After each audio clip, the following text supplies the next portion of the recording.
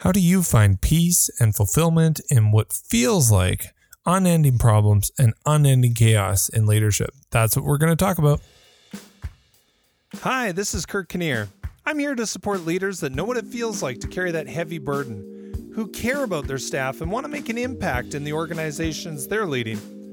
My commitment to you as a current leader is to give you company and to bring you to a place of leading lightly. When I was younger working on the farm, I remember this one time I was out cultivating, and I cultivated a field. Anyone who doesn't know what that is, it's just digging up the dirt to loosen the soil so you can use it for putting seed in or doing whatever you need to do with it. So I finished cultivating, and I'd been doing it for several hours. I pulled up the cultivator out of the ground, and the tires kind of pushed down, and the cultivator comes out of the ground. And then I pulled the wings up on the cultivator and pulled over to the road, and I just stopped, and I turned around, and instead of stubble, which is just cut off grain, I saw this nice, dark, turned soil. And I felt an incredible sense of fulfillment. It was one of those experiences that you're just like, wow, I just need to kind of go for this more often.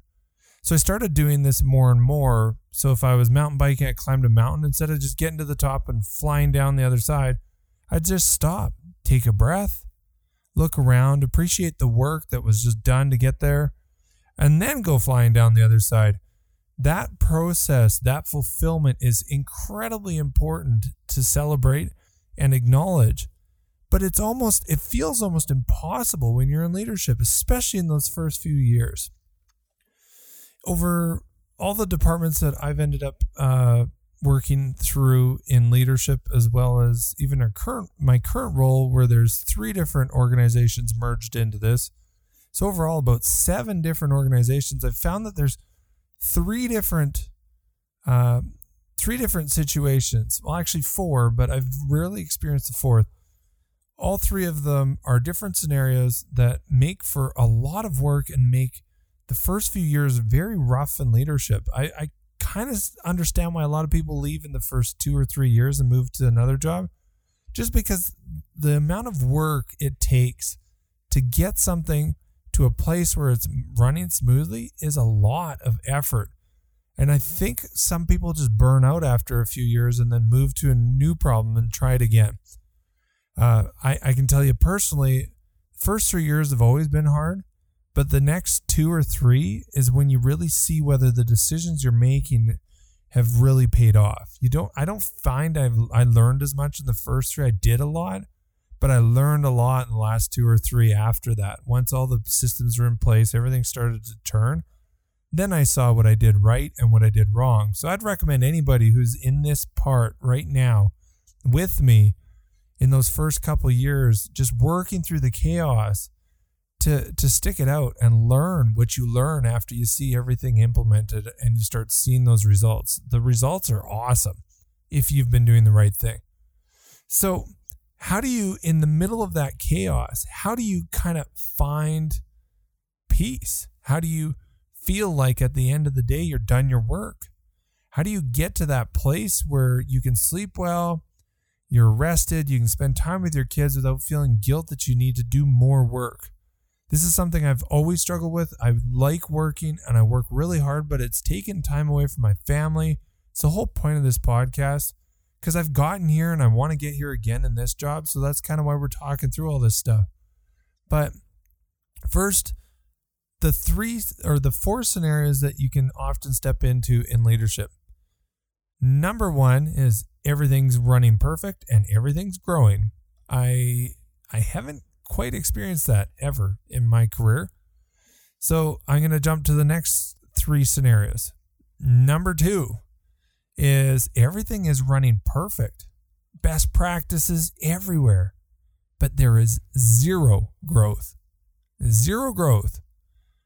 Doing everything right, but you're not growing. So there's some big issues there that are very hard to tackle, and you have to focus on cultural shift.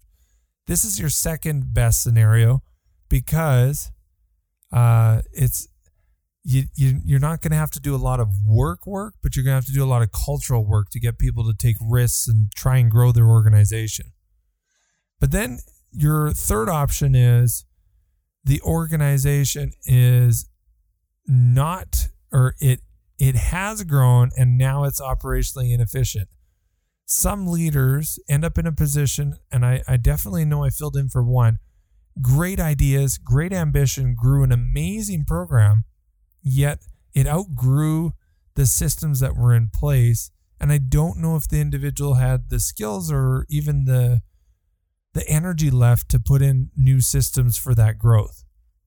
So that one is like it's a great mess, right? You got everything working around you very well, or everything growing around you really well, and you got all these new ideas. Everyone in the culture is really about growth and new opportunities and new ways to deliver.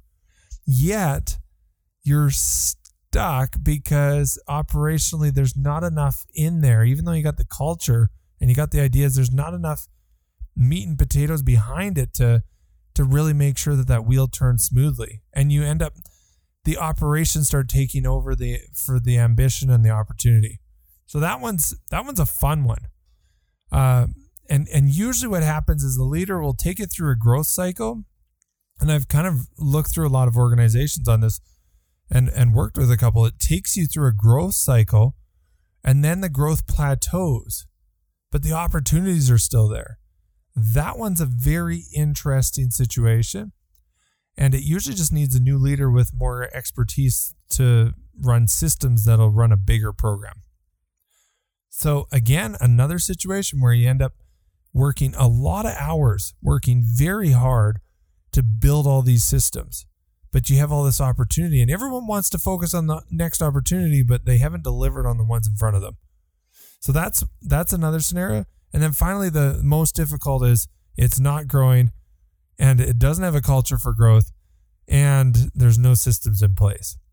Unfortunately, I've also stepped into those a few times as well. An enormous amount of work, because not only do you have to change how people think in the culture, but you also have to think through, set up all of the systems, but you can't think too big if the program's not there yet. You kind of gotta chip away at it. So the solution for each one of these, although the problems are different, and it's really important to identify what is stopping the organization.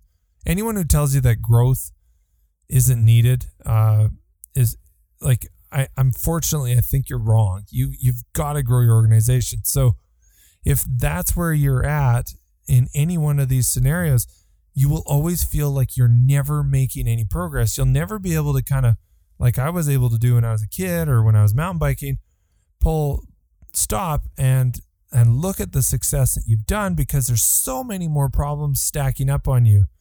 And it can cluster to a place where you can't sleep well. You're super stressed. There's 1,000 things to do. You feel like a failure. And I've been there every time.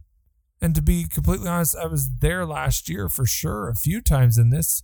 We went through a merger. We went through a pandemic, all new staff, no systems in place. It was a brand new organization, but we integrated 3 other organizations at the same time, 3 different cultures, 3 different ways to measure everything. You know, all these pieces make it very challenging, but the opportunities are great.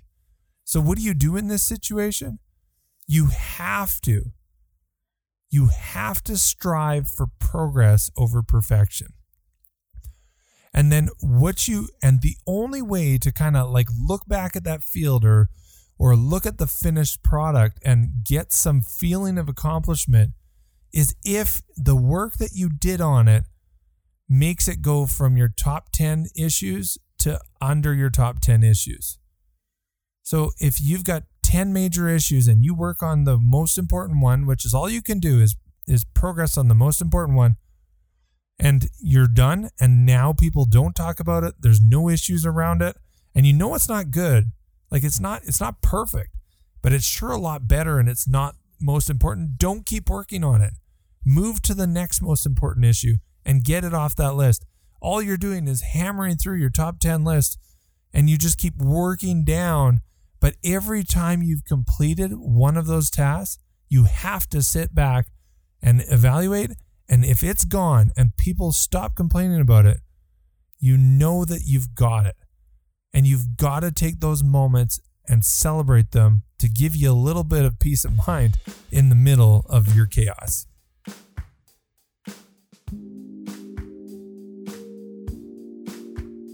Thanks for listening. If you liked it, remember to subscribe. If you know other leaders who could benefit from leading lightly, feel free to share. For more resources, visit our website at leadinglightly.com.